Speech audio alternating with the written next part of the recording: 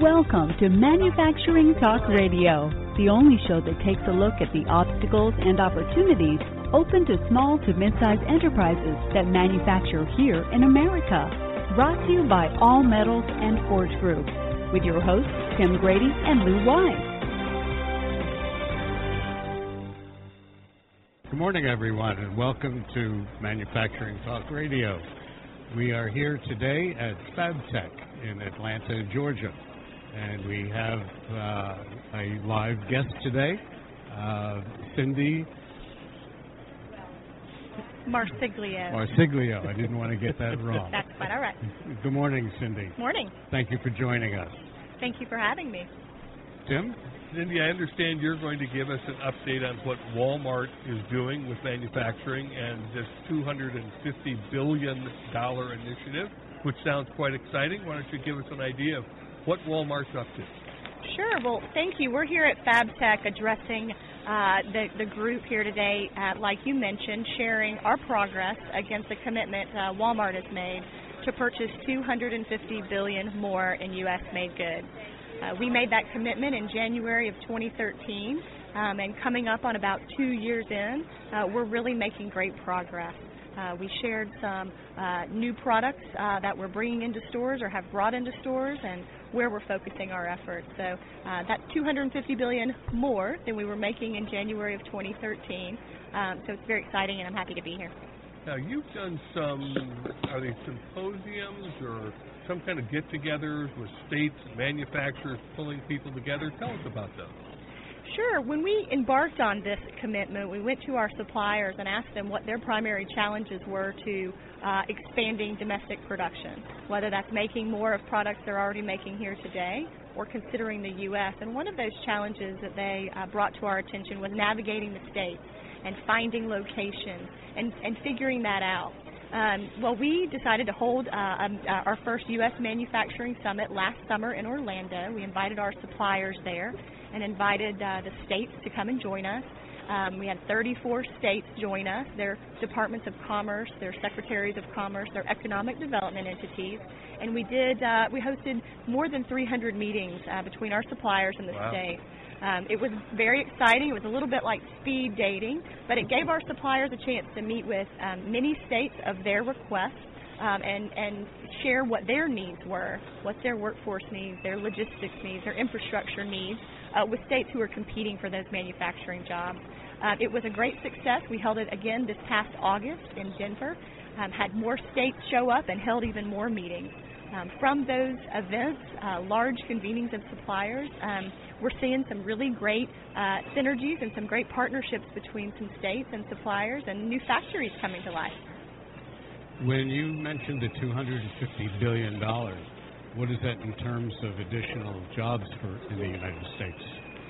So we're doing this sort of three ways. I think it's a little helpful to level set. We are purchasing more in U.S.-made products from suppliers we're doing business with today.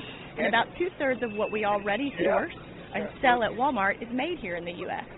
So we're a very large grocer. A big portion of that is food and consumables and health and wellness type products. So our team is focused on that remaining third. We're also approaching this by trying to find new U.S.-made products from new companies. And then the third piece of that is where it makes sense working with our suppliers to reshore. We've been working with Boston Consulting Group. They've been a good partner with us since the beginning. And their estimation is that our commitment to purchase $250 billion more in U.S.-made products could result in 1 million more U.S. jobs. And that's really what this is all about. Impressive. You mentioned this morning in your presentation, your keynote presentation, you talked about a bike manufacturer. Could you tell our listeners about that story? I'm happy to. They are a great example of one of the first movers in this space. There's a company we've done business with for years, Kent International. They're a large bike manufacturer. Arnold Kamler is their CEO. He's a great partner with Walmart. Arnold makes bikes across the globe and wanted to bring some production to the U.S. He makes bikes for Walmart as well as other retailers. Arnold met, in fact, many states at that initial summit and chose to find a location in South Carolina, a wonderful little community, Manning, South Carolina, in Clarendon County. I was just there a few weeks ago, and Arnold has really taken some risks. He has opened up a bike assembly factory. There's 20-inch, they're kids' bikes, so boys and girls' bikes, where we will be putting those new bikes in our Walmart stores, 2,200 of our Walmart stores in January. And that'll be the first time that we'll have a mass-produced bike in Walmart in over a decade from the U.S. So really exciting. That's great. How many stores are there in the U.S.? So we, in fact, just last week in a small town in central Arkansas, opened up our 5,000th location. Wow. So those are super centers, neighborhood markets, express stores, a variety of formats to meet our customers' needs. But we continue to grow in the U.S. as well as abroad. I'll bet you had the press there. It was exciting. These are that was a very small community, but it was a great milestone for us. We are a global company operating in 27 countries today, but there's still a lot of opportunity to ensure that we're taking care of our customer no matter where she is. Right. Cindy, I'm a big Walmart shopper with my family. Great. And we love the stores. Now, how are you making it easier for the consumer to recognize the product made in America? You know, we know from our customers that where products are made are important to her. So, in fact, it's second to price. It's important, she tells us, that retailers carry products made or assembled here in the U.S. So everything from consumable products to items for your children or items for your pet, anything sort of, and this is global as well, has that quality perception is important.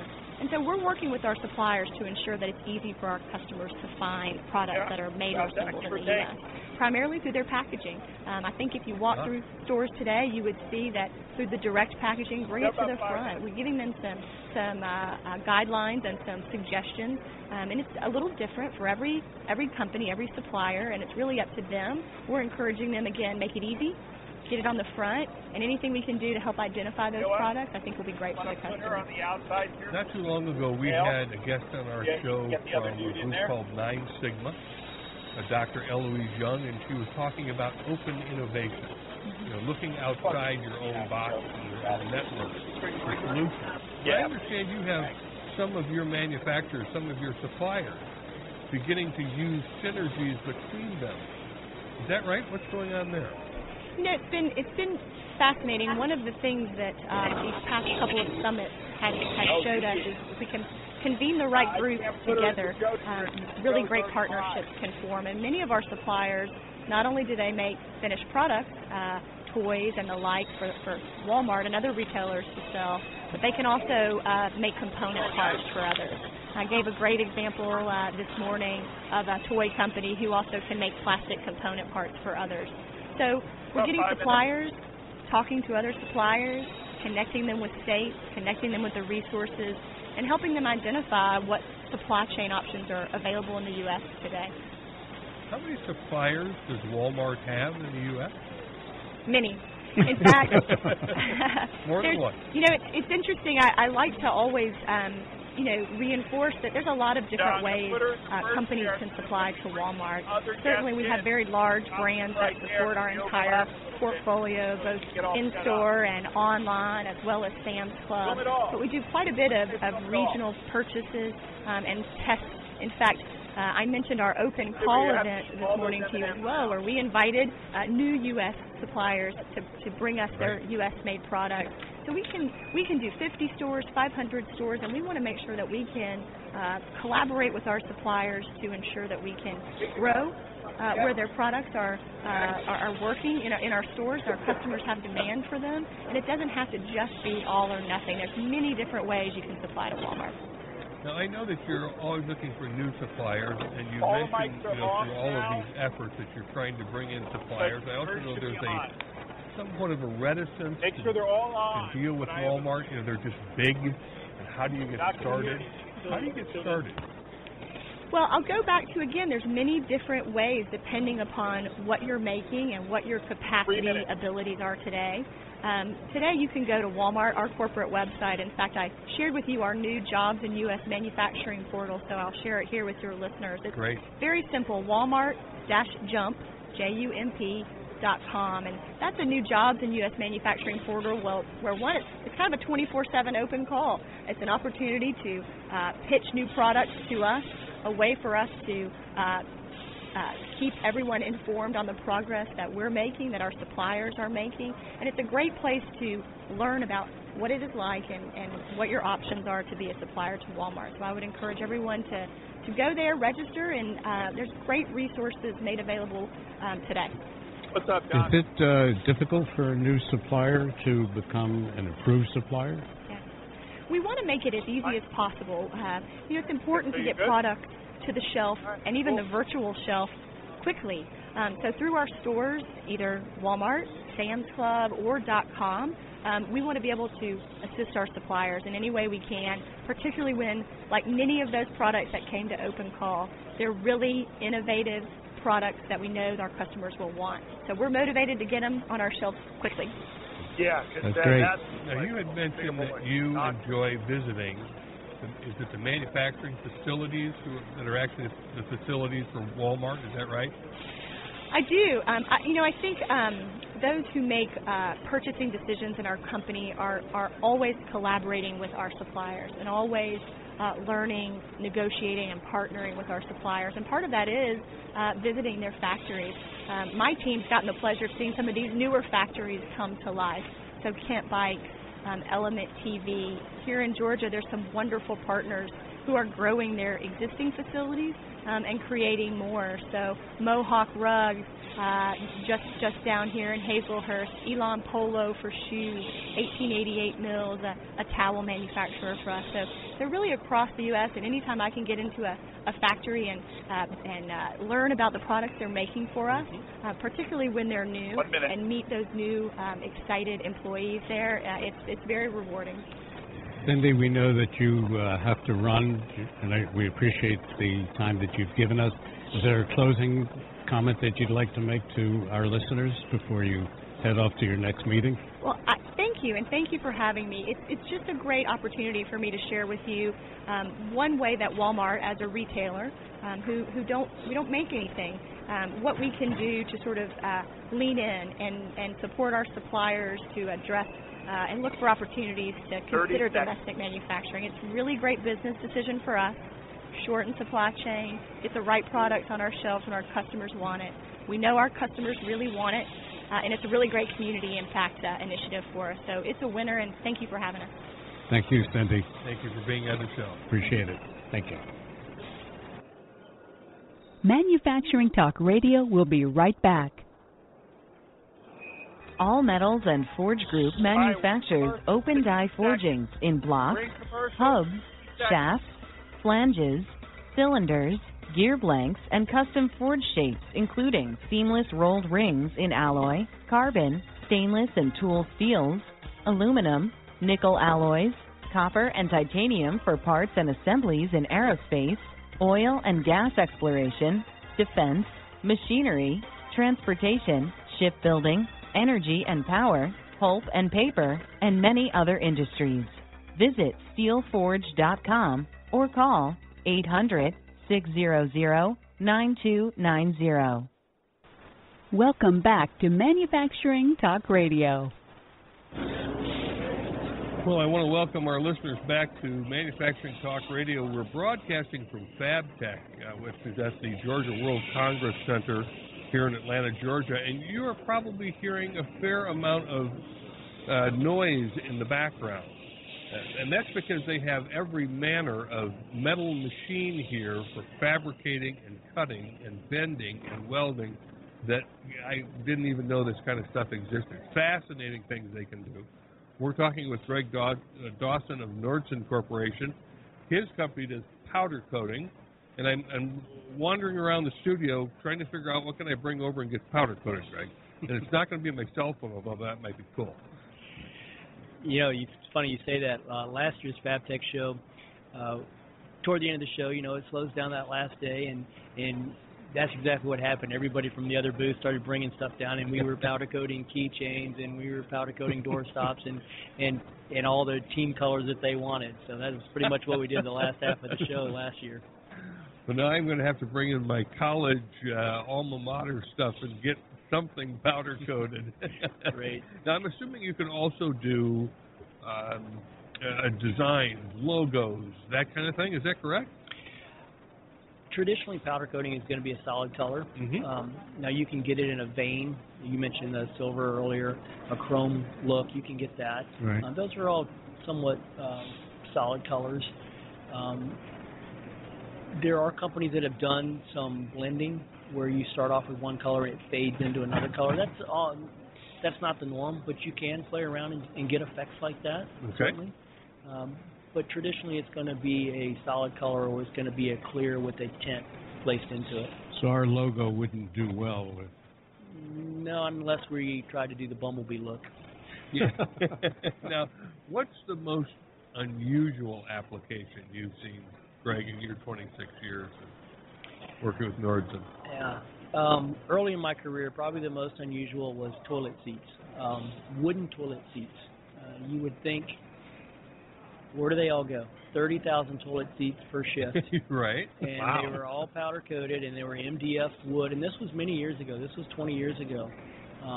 But that's exactly what they did, and you ask yourself, where do those all go? But every hotel, you think about all the restrooms all around, and they all have toilet seats that have to be replaced. So I would say that's definitely the most unique application. And would those be wood or plastic coat? Those were wood. Those were MDF wood. Okay. Yep. I guess that's... And then how many years ago was that? Probably 20 years ago. Wow. And you did say 30,000 a shift? Yes, sir. That's a lot of toilet seats. That's what I said. India might have some benefit with that information. Well, we're looking at, I imagine just walking around the show floor. I mean, there's a hoist over here.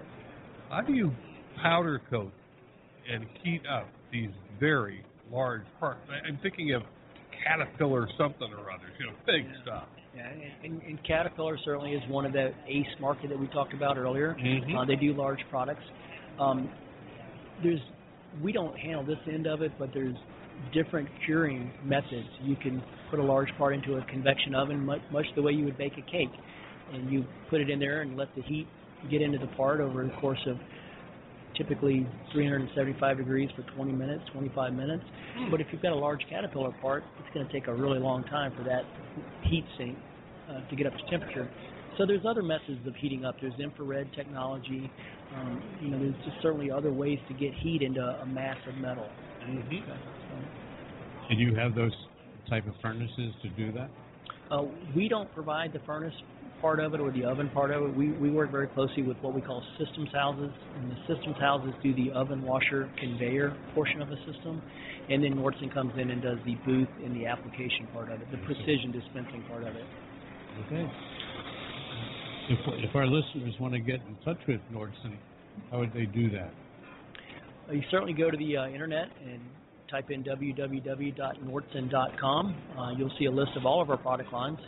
You can certainly contact my division, the Industrial Coating Division, at 1-800-321-2881. I'll be glad to help in any way we can. Very good.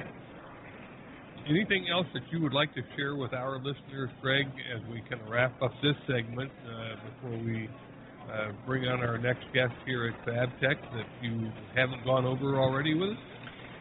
The only thing I guess I would share with you guys is, like I said earlier, it is a really exciting time to be in powder coating. I mentioned some of the new technologies that have come out. Another one of the new technologies is dry-on-dry powder, where we're actually spraying a base coat powder and then a top coat powder and curing them together without an intermediate cure. So that's an interesting development. There's CARC coatings that have come out. That's a military application for chemical agent-resistant coatings. That's going to be a huge market coming up, and it's always been just a primer and then a liquid top coat, where we're getting to that point now where it's going to be a primer and top coat in powder. So those are it's just really interesting time to be in powder. There's almost nothing that we turn away anymore as a bad project. We think we can do them all. We've been talking about the reshoring and how the manufacturing is coming back to the United States. And actually, we learned just today that the United States is now number 2 in terms of lower cost countries. Is your process an inexpensive process compared to the way it used to be with painting a product and all of the intricacies and manufacturing difficulty of doing that? Generally, if you run the numbers, and there's certainly plenty of calculators out there to figure these things out, but if you run the numbers, powder coating is going to end up being cheaper than a mixed solvent liquid type application in most cases. So it's absolutely the economical way to go. It's the environmental way to go. As far as the reshoring, there's a lot of talent here in the U.S. That know how to powder coat. A lot of companies out there willing to help you and get out there in the trenches with you. So I think the future is actually pretty good for us being a U.S.-based company here. Greg, what are you seeing in terms of new people coming in to your industry? You're not quite as gray as I am, so you've still got a couple of years left and a much longer runway ahead of you. Yeah. But what about the millennials, the 18 to 32-year-olds? Are they gravitating toward powder coating? I actually work in several capacities with different industries. Okay? I speak a lot. I am still relatively young. I've been in the industry for a long time, but I started very young. And one of the things we always struggle with is how do you make manufacturing sexy? How do you make it compete with a technology job or Silicon Valley or something like that? And we're doing that now. We're doing these training classes, and we're showing people that you can make a great career in manufacturing. And the people we talk to, the people that I've hired recently, are much younger kids that are excited about manufacturing again. So I definitely think you'll see that. The kids are coming back to manufacturing.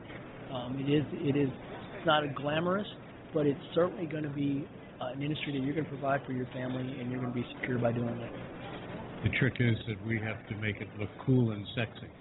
Well, your Blazers are certainly doing that. Well, I think in terms of, if people want a challenge, and a lot of kids go into programming because it's a challenge to try to create a program that works, where you've created a game that obviously you'd like to sell a billion copies of, make a lot of money, but in manufacturing is always full of problems to be solved. And I think that's probably what you're seeing in these young kids. Am I right that they're looking for the opportunity to solve a problem, a puzzle? Right, and the opportunities are there. You talk about programming. All of our equipment now, the days of the knobs and dials, they're gone. Everything's done with touch screens. Everything's done with computers. And the kids that I've hired recently, and I call them kids because they're 25 years old, right.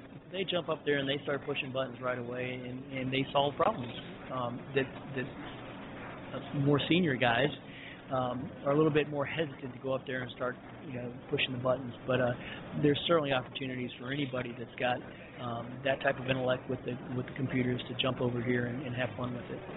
Well, you make an interesting point, because right behind us in another booth there are a couple of saws, and I don't know what they go through, but they look like they go through some serious stuff. And attached to both of those devices is an iPad. There are no knobs, there are no switches. It's an iPad driving that machinery. And I bet if we walk this show floor, we'll see that all over FabTech. Is that the kind of thing that you're seeing out there? Yeah, certainly so. Just about everything on our equipment now is some type of software driven. And like I said, the kids that we're bringing in now, they're just not afraid of it. To just go up there and start pushing the buttons and turning the knobs, or scrolling through the screens and messing with stuff. Well, you certainly experience that. I experience it anytime my smartphone, which is much smarter than I am, gives me a problem. I simply hand it to my daughter and tell her, make it do whatever it's supposed to do, because it's not doing it. And she hands it back to me 15 seconds later and it's done. It probably would have taken me about a week to figure that out. Exactly. Well, we sure appreciate having you on the show. You've certainly given us a lot of great information. if anybody is listening who wants to still get over to Atlanta and see FabTech, I'm sure there's still time to register for the show and scoot in here. By the way, Greg, what booth are you at in building A or B or C, if you know? Otherwise, you can look at the show guide and you can find Nordson Corporation, because this is a huge, huge show. I tell you this, if they find your booth, I'm as far away from here as possible. I'm in the exact other end. We're down B078 or something of that nature. But you'll find us. We have a gigantic, large Nordson logo hanging up over the booth, and you'll find us. But we're as far away from your booth as we can possibly be in the same building. And these buildings are long. I will tell you, walking from the front door to our booth is 0.62 miles. No joke. I have an app to measure it. So we had quite a walk. Greg, thank you for being on the show. We're going to take a commercial break. We'll be back in a minute or 2 minutes, and Lou and I will give you another update on what's happening at FabTech. Thank you very much. Thank you. Thank you, Greg. Manufacturing Talk Radio will be right back. It's no secret that manufacturers are having trouble filling jobs. Now, with ThomasNet's new job board, help is on the way. For manufacturers, ThomasNetJobs.com is the go-to resource to recruit new talent. Post your jobs and get in front of thousands of potential employees. Or, if you're looking for a new job or you want to reinvent yourself, ThomasNetJobs.com offers exciting opportunities from the shop floor to the C-suite in supply chain management, engineering, production, or sales. Remember, ThomasNetJobs.com. All Metals and Forge Group manufactures open die forgings in blocks, hubs, shafts, flanges, cylinders, gear blanks, and custom forge shapes, including seamless rolled rings in alloy, carbon, stainless and tool steels, aluminum, nickel alloys, copper and titanium for parts and assemblies in aerospace, oil and gas exploration, defense, machinery, transportation, shipbuilding, energy and power, pulp and paper, and many other industries. Visit steelforge.com or call 800-600-9290. When you use the Premier Rewards Gold Card from American Express, the rewards points can keep on multiplying. Buy 3 with triple points on airfare. Buy 2 with double points on gas and groceries. And a single point for pretty much every other dollar you spend on the card. Then, start choosing from over 1 million rewards to redeem all those points. Apply today and the annual fee for the first year is on us. Call 1-800-AXP-GOLD or visit AXPGold.com. The annual fee for the card is $175. See terms, conditions, and restrictions at AXPGold.com. Welcome back to Manufacturing Talk Radio. Well, this is Lou Weiss of Manufacturing Talk Radio, along with Tim Grady, my co-host. And we're down here in the sunny Atlanta, Georgia at the FabTech show with 35,000 other people and about 1,500 exhibitors. And we have a gentleman that we're going to be talking to in just a moment. Tim, would you like to do the intro? Sure. Bill Gaskin is president of the Precision Metal Forming Association. And in a moment, I'm going to ask Bill exactly what that means. But I will tell you this, at FabTech, they have some machinery here that I've never seen at a trade show. I've been to trade shows where they, about the largest thing I saw was an automated teller machine. And I think the machines here would eat that for breakfast. So, Bill, welcome to the show. Give us a little idea of what PMA is. Thank you for being here. Tim, thanks very much. And Lou, thanks for having me on today. You talk about a teller machine, automatic teller machine. Well, you wouldn't have that automatic teller machine if you didn't have all the machinery that's in this building today.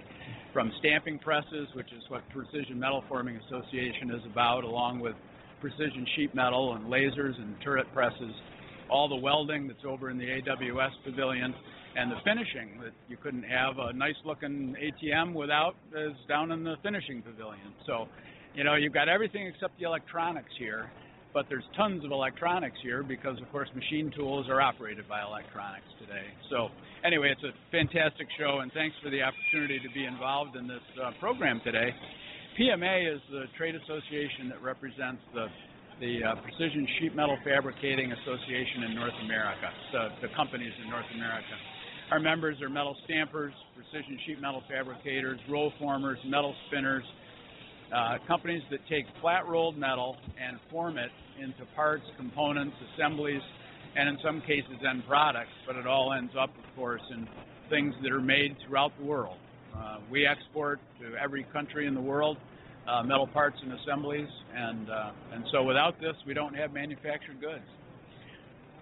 I understand from your bio that the industry is a $113 billion industry and growing.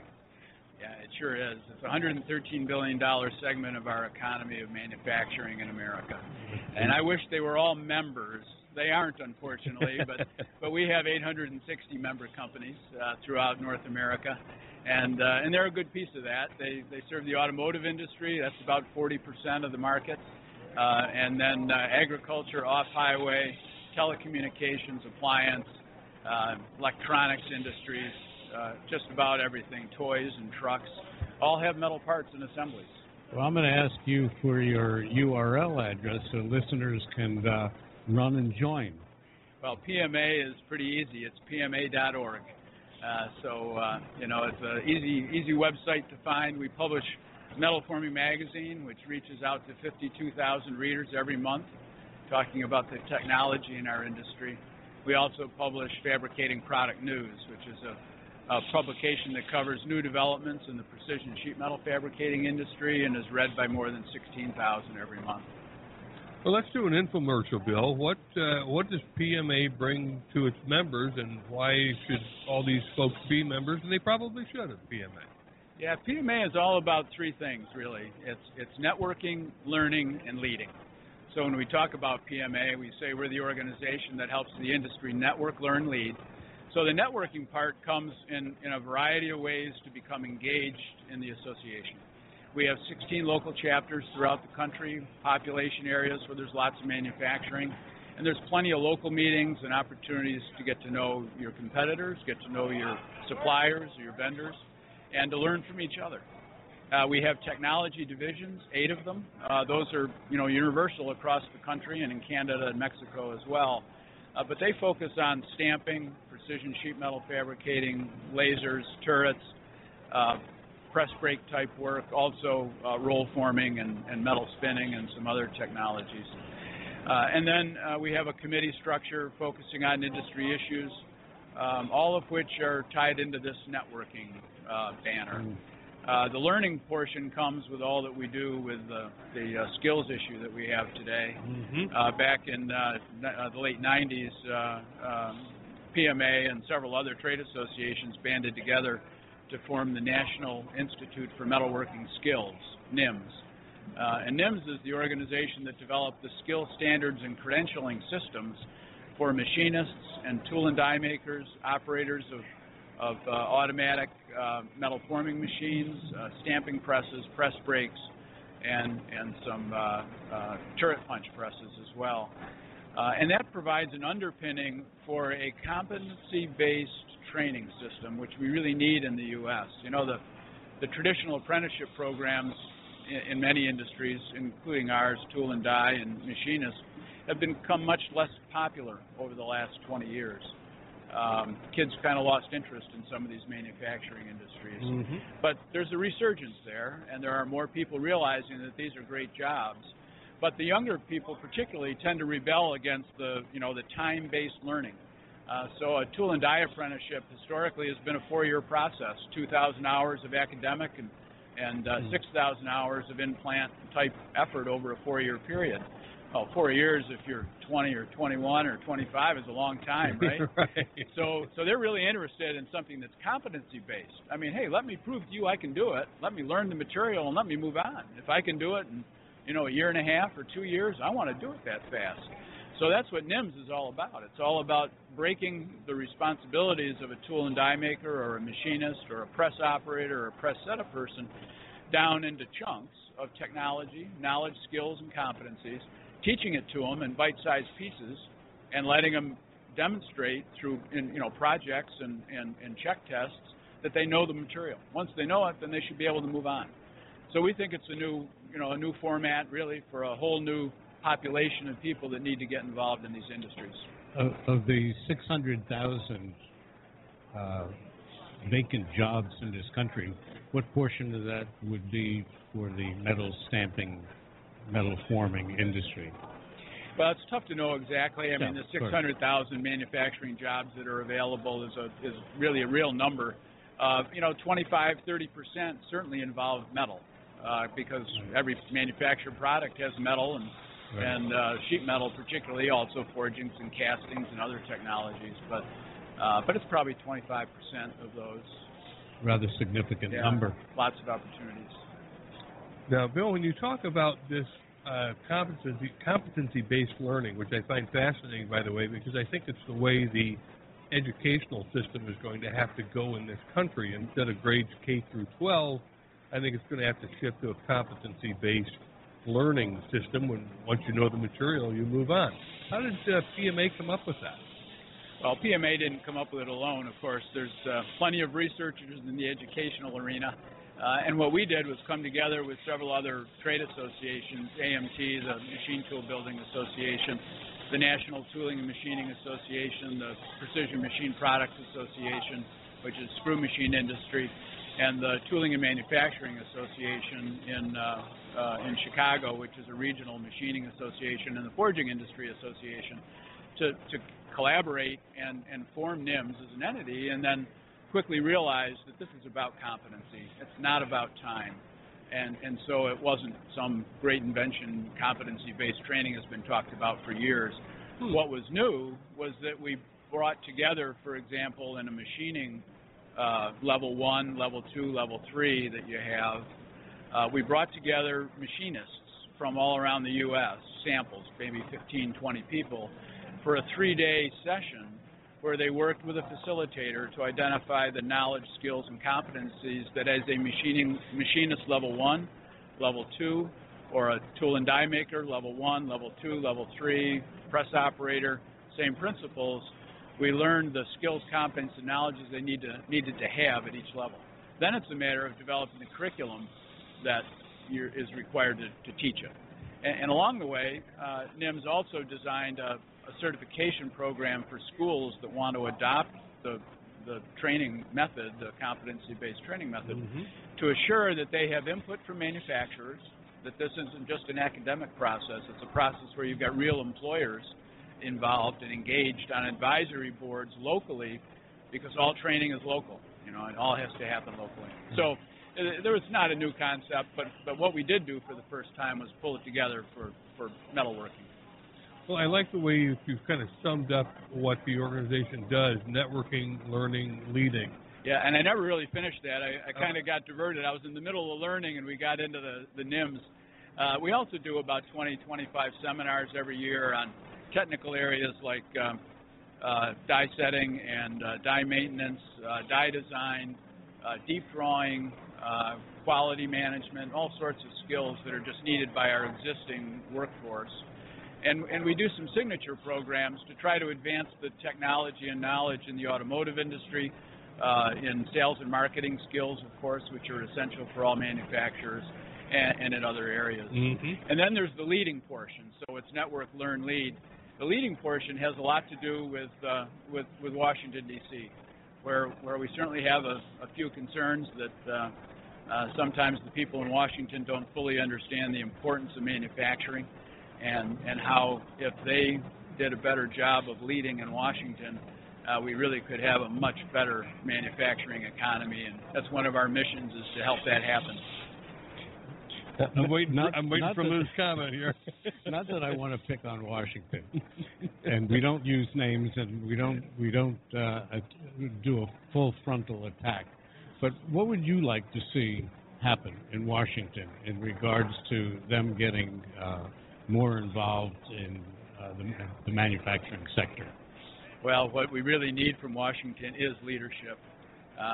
We need decisions made so company owners and investors in companies and managers of companies can plan intelligently their strategy for capital acquisition, which is what this show is all about. You've got to buy expensive new machines if you're going to be a modern manufacturer. So they've got to have stability and knowledge. What are the tax laws? How quickly can I depreciate this machine? Right. Are there any investment tax credits? Is there rapid depreciation? Well, right now we're sitting in a place where all those taxes, all those opportunities to avoid taxes or to get tax help and buying new equipment are all in abeyance. We don't know what the rules are yet for 2014. So here we sit in November and some member of mine is making a decision to buy $1 million stamping machine, and he doesn't know how fast he can depreciate that. He doesn't know if he's going to get bonus depreciation on it. He doesn't know what the investment tax credit's going to be on that machine. And we're in November.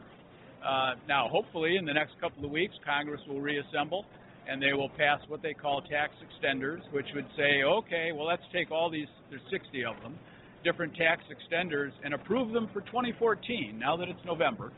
And oh, by the way, hopefully they will do it for 2015 as well. So we'll have, 1 year look out and 10 months look back. That's just not useful.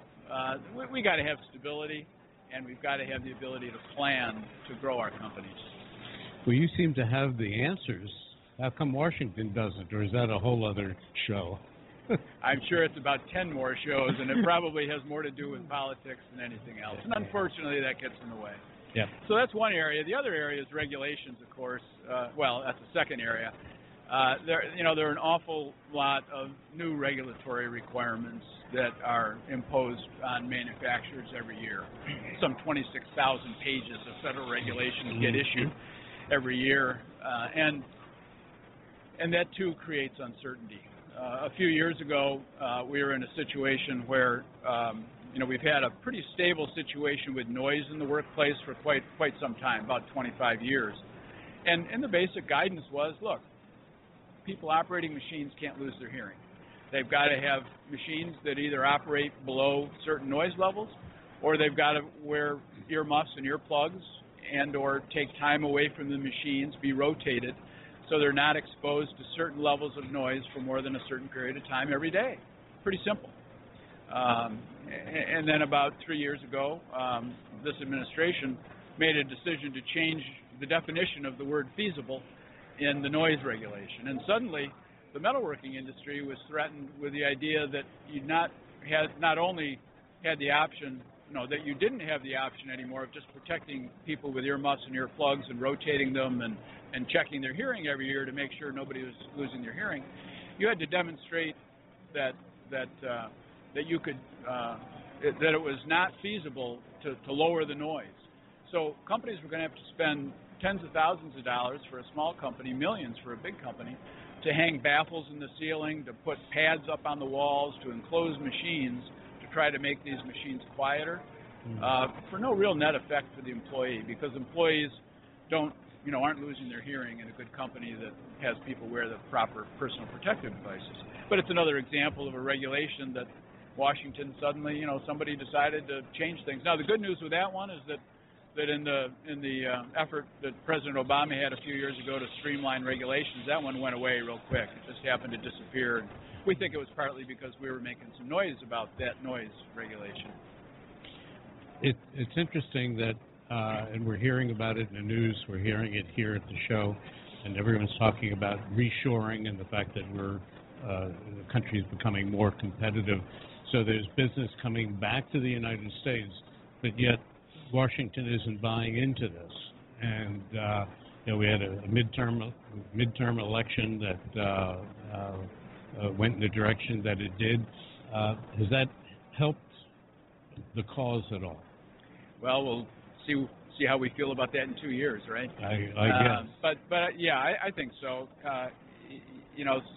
The election certainly was a referendum on the current policies and the current politics and some of the probably current public issues that are out there now.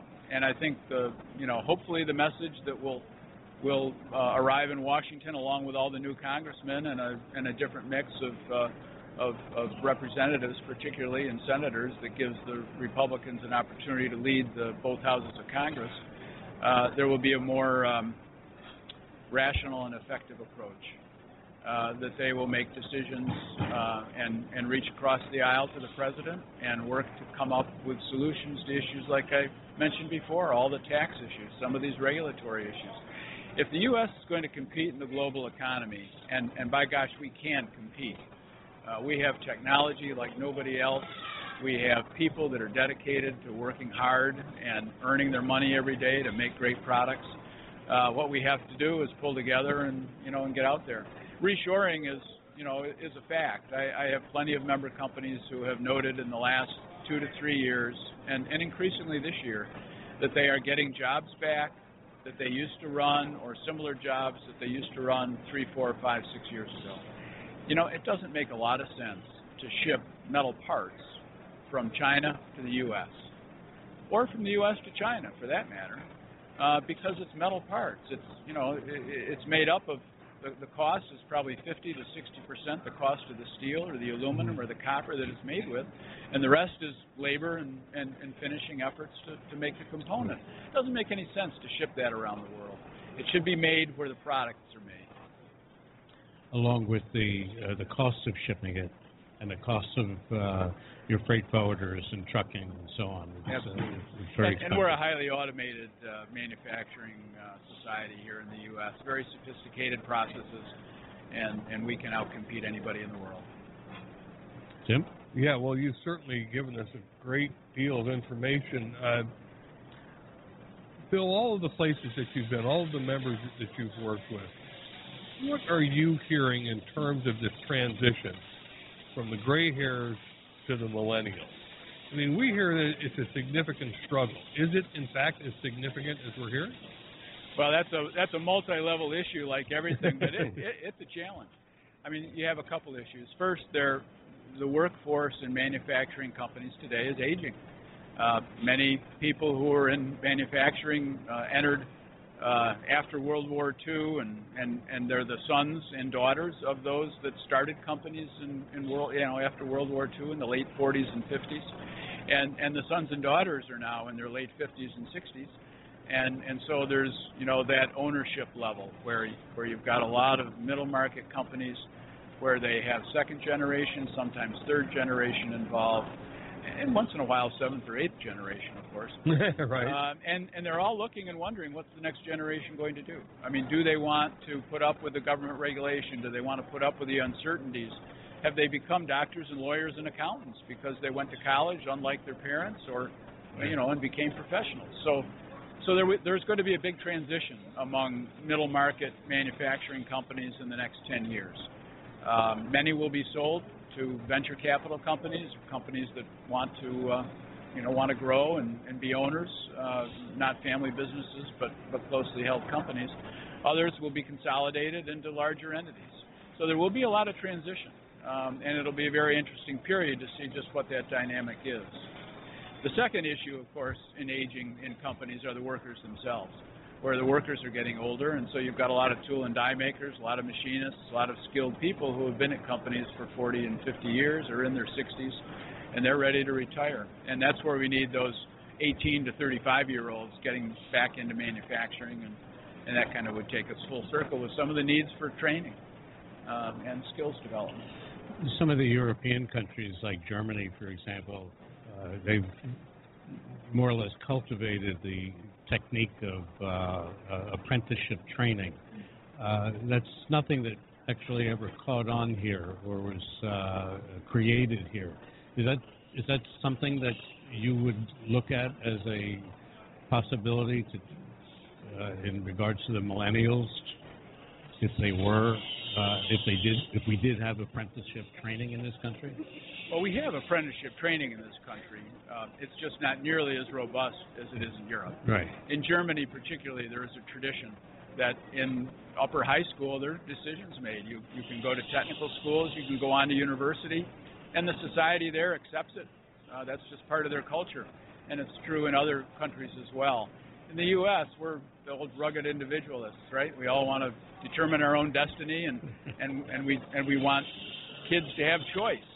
So we don't have that same system where we do testing that guides somebody into a manufacturing program or a worker-oriented program as opposed to an academic program, which Germany really does still have.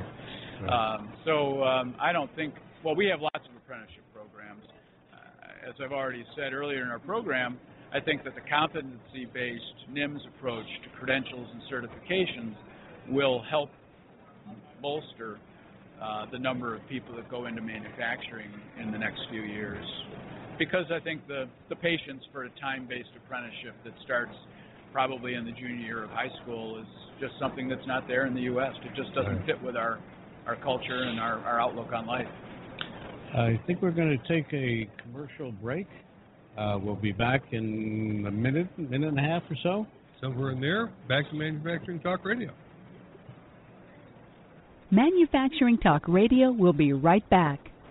All Metals and Forge Group manufactures open die forgings in blocks, hubs, shafts, flanges, cylinders, gear blanks, and custom forge shapes, including seamless rolled rings in alloy, carbon, stainless and tool steels, aluminum, nickel alloys, copper and titanium for parts and assemblies in aerospace, oil and gas exploration, defense, machinery, transportation, shipbuilding, energy and power, pulp and paper, and many other industries.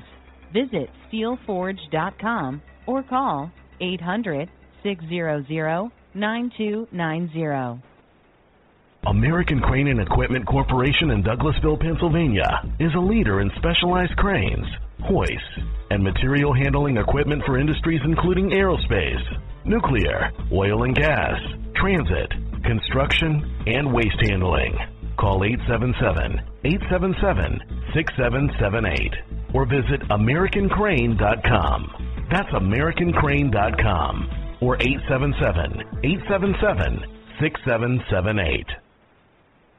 Welcome back to Manufacturing Talk Radio. We're back. And we have Bill Gaskin of the Precision Metal Forming Association, and we're at the FabTech show in Atlanta, Georgia, and we are talking about what's going on here in America in terms of the metalworking, metal forming industries. Tim? Bill, so you've certainly shared a lot of great information about PMA, and I really appreciate that for our listeners, because very often, at least to my ears, what I hear is PMA, and I guess I can always go to the website and decipher what that means, but the more information that our listeners can have about an organization, what it does, the industry it helps, I think is an enormous help, particularly to those folks that are the up-and-comers who are going to replace us. What do you see happening in trade schools? That's kind of drifted away in America, and now it's becoming kind of like reshoring. We hope it's coming back. Is that what you're seeing? I think there's every opportunity to bring back more trade-oriented schools.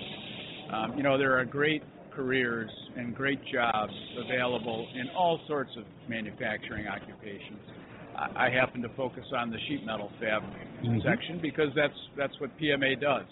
But you can go to rubber manufacturing, plastics, injection molding, forging, casting, all sorts of technologies, including, the traditional carpenters and electricians and all of that. Great jobs for people that have hands-on skills and orientation toward customer service.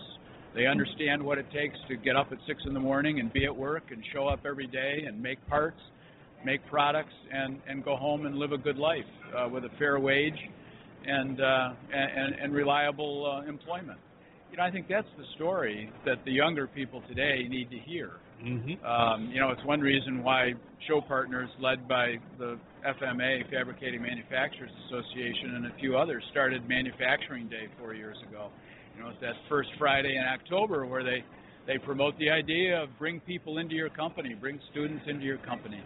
PMA supported that for the last 4 years. We've had dozens of our companies host employees to come in and host students to come in to visit with their employees and understand what they do.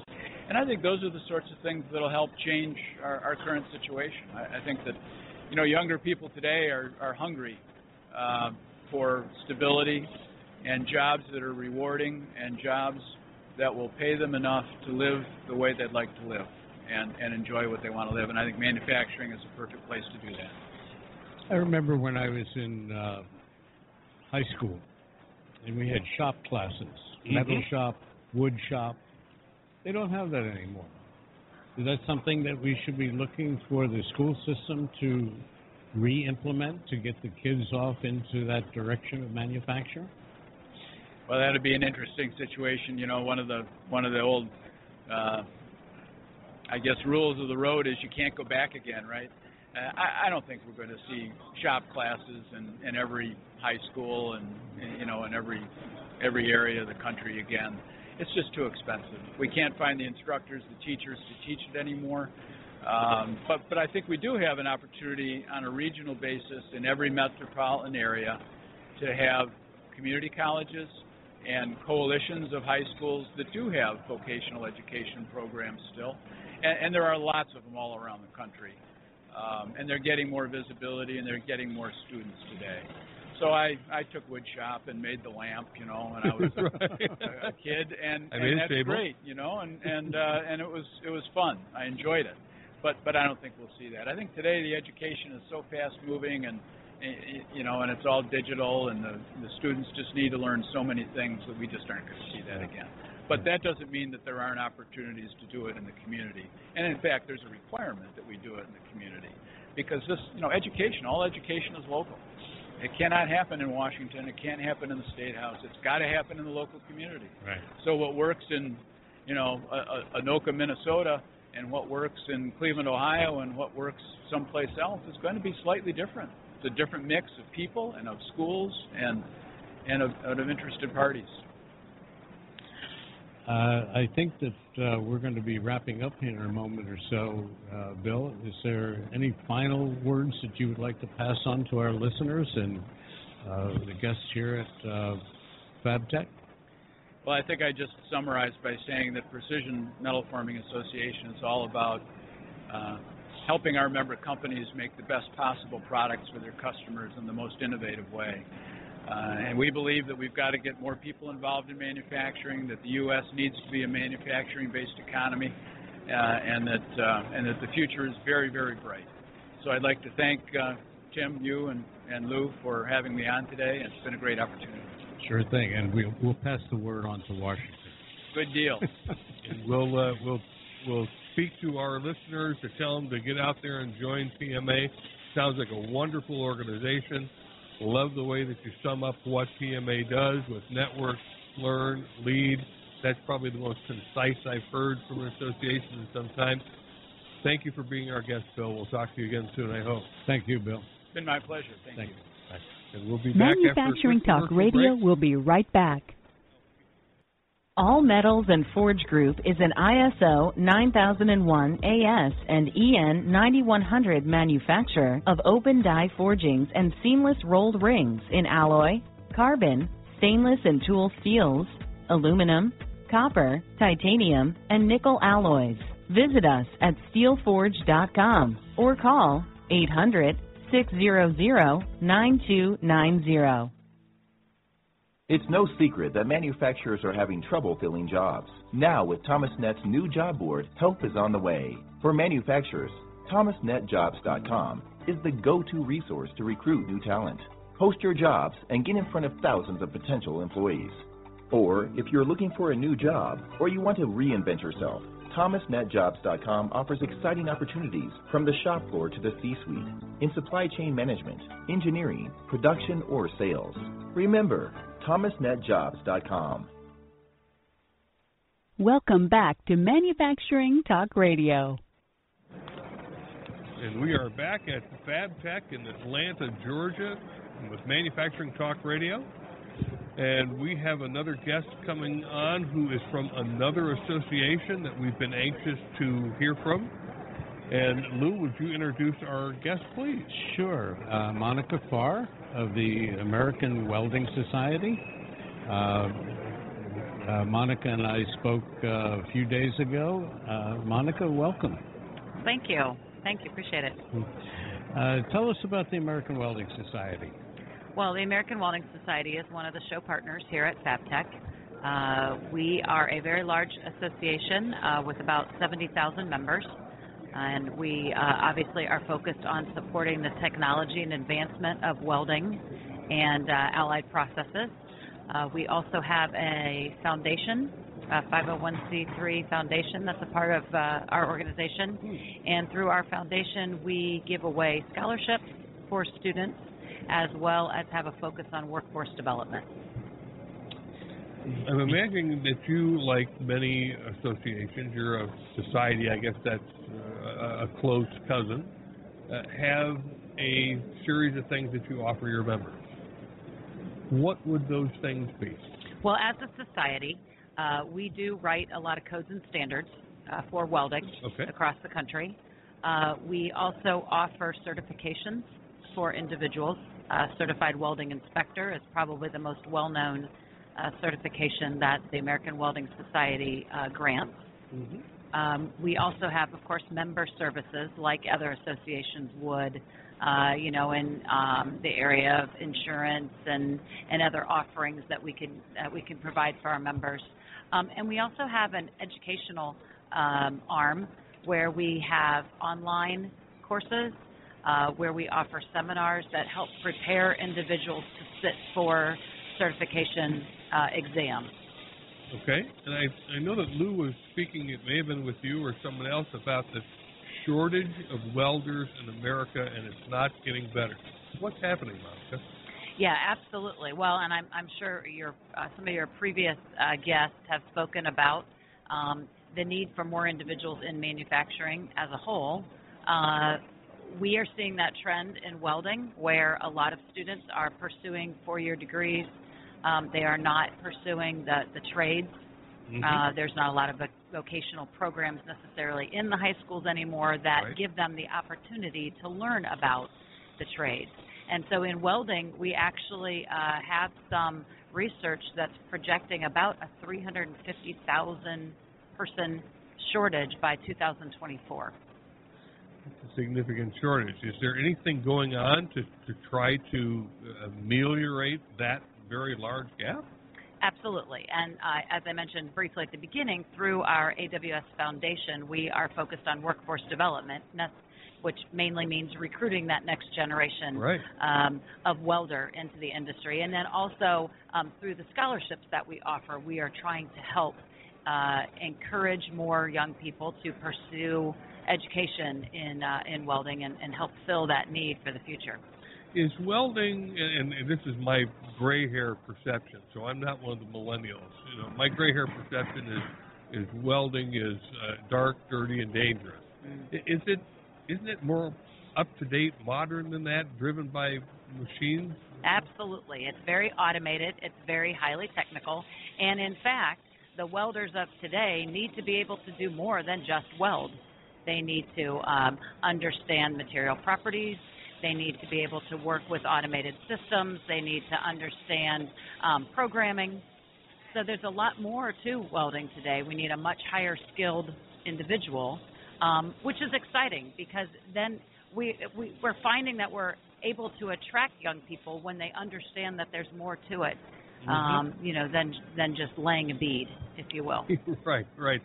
The heavy helmet with the lens and the rod and the torch, and that's about all they see, even in some commercials.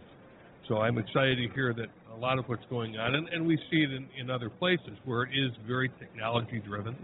I can remember a scene in a James Bond movie where they were laying a very long pipeline, and there was a cart flying through the center of it, welding the seams of the pipes together, all automated. Now, that may actually be real for all I know. Yeah, in fact, we were having a discussion yesterday that a lot of what you see in those superhero movies, is starting to become reality. Laser welding is pretty amazing to see itself. It's very, the laser stands back off of the metal, and the fact that light can weld that material together, it's pretty amazing. Now, what hall is welding in here at the Georgia World Congress Center? We're in Hall C, which I have to admit, it's quite a walk. It took me a while to get over here. That has to be 3/4 of a mile because I have walked Building B. Absolutely. What will people see if they go over to Building C? They will see a lot of those highly automated and robotic welding systems that we kind of touched on. They'll see laser welding. They'll see some really advanced systems, personal protective equipment that is state-of-the-art. Some really exciting exhibits over in Halsey. And what do you do for the society? I'm actually focused in the American Welding Society Foundation, and I head up our workforce development activities. So we do have some pretty significant initiatives underway to help spread the word, if you will, about how exciting careers in welding can be and to excite that next generation into the industry. What is your internet URL address for those who might want to take a look closer at what you're doing? And I would presume that you do show some of this technology in your website. So can you tell us a little bit about that? Sure. The Society's website is www.aws.org. If you want to learn more about the workforce development activities and the exciting careers available in welding, that URL is careersinwelding.com. Okay. Tim? Well, now that part that you work in the foundation is, you said, the educational area. I'm particularly keen on kind of getting as much out of you on that subject as we can, because that's really where the skills gap is. I mean, the gray hairs are tiring out the baby boomers. The 18 to 32-year-olds have got to come in and fill that gap. In between that time, we really have had a birth dearth where there was almost negative population growth. So that's not going to be filled with the 33 to whatever year olds. Your particular foundation is doing online classes, classes in schools. What's going on? Well, actually, one of the most exciting and probably visible activities we have underway, we have a 53-foot Careers in Welding trailer, a mobile exhibit that travels the country. It's on the road 20 weeks a year. We go to very large events. We've found the most successful events for us are events like state fairs, agriculture shows, farm shows, the FFA, the Future Farmers of America show, where there's 60,000 high school students that have an agricultural background and an agricultural interest in attendance. Those are the type of events we take this exhibit to. This exhibit has, I think, 1,400 square foot of exhibit space inside, and it's an opportunity to learn about the many exciting, not only careers that are available in welding through hands-on exhibits, but also the industries that employ people with welding backgrounds, how varied they are. We have some virtual reality welding simulators on this exhibit, so you can try your hand at virtually welding. It's like playing a video game, so for young people, it's very familiar and exciting. You get a score at the end, so you can get into a little competition with your friends to see who is the better welder. Oh, that sounds like some exciting stuff. I'm not coming over to try it because I'm not sure how well I would do at welding. You said a welder today needs to know more than just how to make a bead. And particularly interested in some of those other things you mentioned, metallurgy. What are some of the other things a welder needs to know? Because it's making a bead sounds like an easy thing to do. I've seen some bad beads, so it's easy to do one wrong. But what are some of the other areas, Monica? Well, absolutely. You mentioned metallurgy. Right. Mathematics is very important for the welder. So having a foundation of math skills certainly is critical. There are a lot of automated systems and robotics that need programming. So there are certainly we see in associate degree programs today a focus on robotic systems and programming and automation. In addition to that, metallurgy, they need to have an understanding of codes and standards. Depending on the industry that they're working in, they have a standard that they have to be capable of welding to. Inspection of welds is very critical in a lot of industries today. So there's a host of other areas of focus in all of our degree programs, both at the associate degree level and at the baccalaureate degree level, more than just welding. From some of the other guests that we've had today, as well as our past shows, the income levels that we've heard from different industries. We've heard from Texas manufacturing, where salaries averaging at around $79,000, and U.S. It's in the $60,000 in manufacturing. What does a seasoned welder earn today? Well, that is a very tough question to answer. Anecdotally, we hear a lot of what you just said. There are salaries in the six figures for welders, especially the welders who might be more of a project welder that go on site and help construct a facility, and then they move to another part of the country. So they're kind of those road warrior welders, if you will. We're talking six figures there. In looking at the Department of Labor's Bureau of Labor Statistics data, the median earning for welders is about $30 an hour. I don't have data that I can quote beyond the Department of Labor, but anecdotally we hear salaries much higher than what that reflects. Right. Well, that's certainly something that the youngsters should be looking at. That lawyers earn into the six figures also. Right. Where does a welder start in terms of compensation? And I'm sure that may be all over the board too, but that is all over the board. At a smaller job shop, it might be in the $20 range an hour. At a larger corporation or in a more highly skilled and technical related field, industry field, it could be considerably higher than that. So it is kind of all over the board.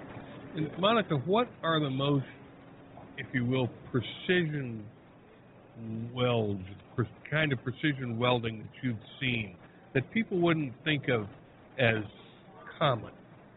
You look at welding, and I walk down a flight of stairs, and there's a handrail there, and you can see that's been welded, and you go, oh, that must be welding. But there must be some really precise things that are done in welding that we don't readily perceive as being welded parts.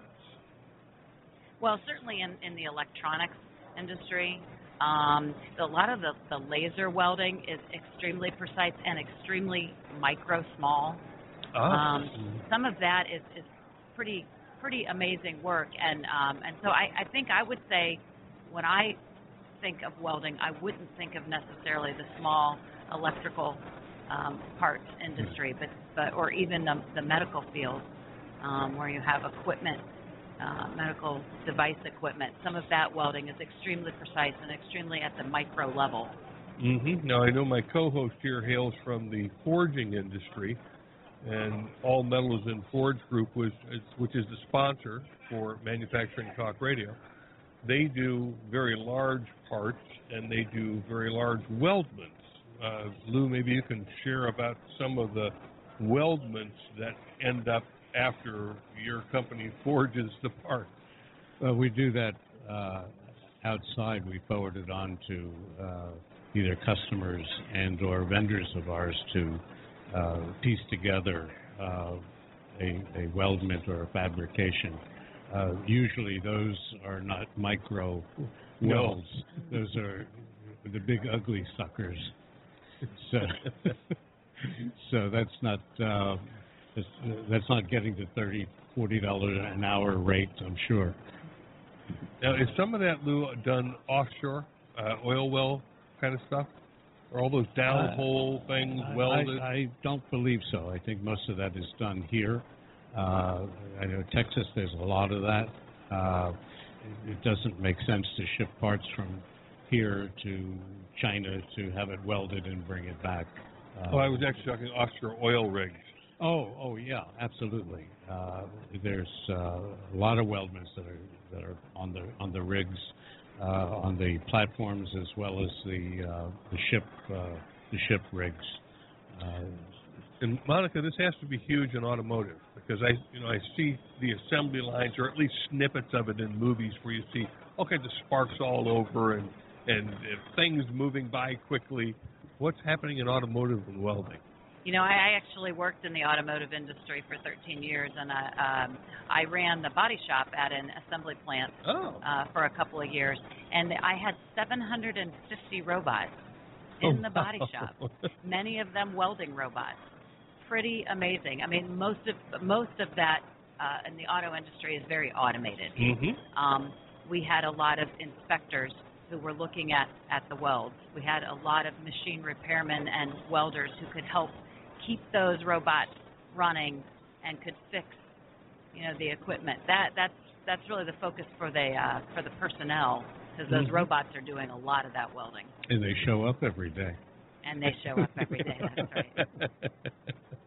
Well, certainly that is important in terms of, and something that maybe the younger generation overlooks, is that it's more than just the welding job itself. It's to understand what the robot is and isn't doing, and how to tweak it or tweak the program to get the right result. Absolutely right. There is, in addition to the need for welders, as we talked about already, there is a need for welding technicians and welding engineers and welding inspectors as we look forward between now and 2024 for those very same reasons. The welding engineers today are largely retiring. We need to replace them, and we need young people with these advanced skills, as you just mentioned, so that they can work in those very highly automated system environments. They can talk with the welders and understand parameters and changes that need to be made to the system. And that's certainly important, because I know in general, whether it's in business or in manufacturing, you have those folks who've been doing it for 30, 40 years, and some of the things that they have run across in working with two particular metals, the chemistry is slightly different. They've long since forgotten, because they don't run across it every day. But it's going to be the younger generation who either has to learn from the gray hair the easy way, or learn it the hard way when the job they're doing goes bad. There's this huge transfer of knowledge concern as the gray hairs move out of welding and out of manufacturing.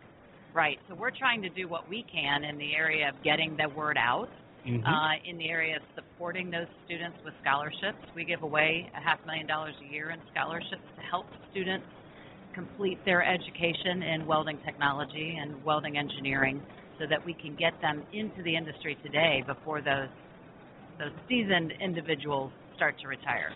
Right. That will certainly be the challenge going forward. Is there anything else that you would like to share with our listeners about AWS in the few minutes that we have left here of the show? Well, I think one thing I would like to share, we've made some significant efforts with the Boy Scouts of America. And that's another real opportunity for us to reach out to a market that has some interest in working with their hands and getting dirty and doing things. We established a welding merit badge in 2012 with the Boy Scouts. It is actually in the top 10 of all merit badges today in terms of the number of young men who are receiving the badge, completing the requirements and receiving the badge. In fact, in the 2.5 years it's been out there, we have awarded nearly 15,000 scouts with a welding merit badge. So that's exciting some young men to think a little bit further and to pursue perhaps some further education in welding and, make a career out of it. Now, you are you're the head of AWS? No. I'm sorry. I work within the foundation. Okay. So we have an executive director of the American Welding Society, and then we have an executive director of our foundation, and I work for the foundation director. Okay. Nonetheless, and I'll be slightly sexist here, a female in welding, and where I'm going with this is you reached out to the Boy Scouts. Have you reached out to the Girl Scouts? We have reached out to the Girl Scouts.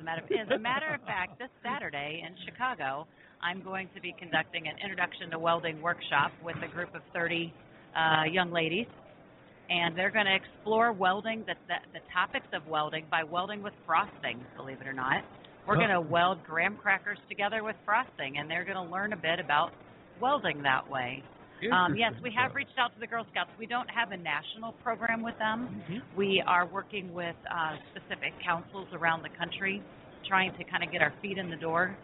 And through the success at those individual councils, then we hope to take it to more of a national level and establish a welding badge or patch, if you will, with the Girl Scouts. Okay, so we had Rosie the Riveter in World War II. Now we need Wendy the Welder.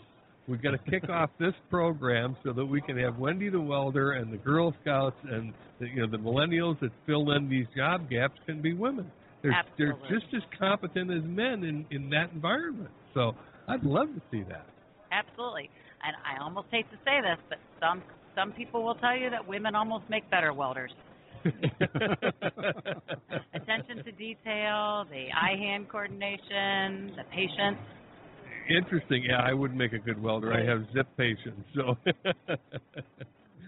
well, Wendy, we certainly appreciate you being on Manufacturing Talk Radio. We appreciate you taking the time to kind of explain what the society is. I have one more question for you. Is there much difference between society and association other than syntax? No. We work very closely. You mean with the society and the foundation? Is a society and an association largely the same thing? Yes. Okay. Yes, exactly. Okay. I think it's just a matter of which name they chose that sounded better with the rest of their name, right? Yeah, right. Yeah. Okay. Yep. Great. Exactly. Well, thank you so much for being on Manufacturing Talk Radio. And if we have some questions in the future, and I would love to follow up on Wendy the Welder and see if that ever comes to fruition, we'd like to have you back on the show. Well, absolutely. Thank you for inviting me, and I hope you all enjoy the show. Make sure you come over to Hall C. We're going to have to get on either our bicycles or our golf carts to come over to see. Wear your walking shoes, absolutely. Monica, thank you very much for participating with us today, and good luck with the show, and good luck to America in finding more welders. Well, thank you very much. I appreciate that. Thank you. And we're going to wrap up Manufacturing Talk Radio for today because Lou and I are excited to jump off the air here and head over to some of the other exhibits and see what they're doing on the show floor. So thank you for listening to Manufacturing Talk Radio. We'll be back tomorrow at 1 p.m. Eastern Standard Time. Thanks for joining us on Manufacturing Talk Radio. You can hear our next broadcast each Tuesday at 1 p.m. Eastern Standard Time at mfgtalkradio.com. This podcast is a part of the C-Suite Radio Network. For more top business podcasts, visit c-suiteradio.com.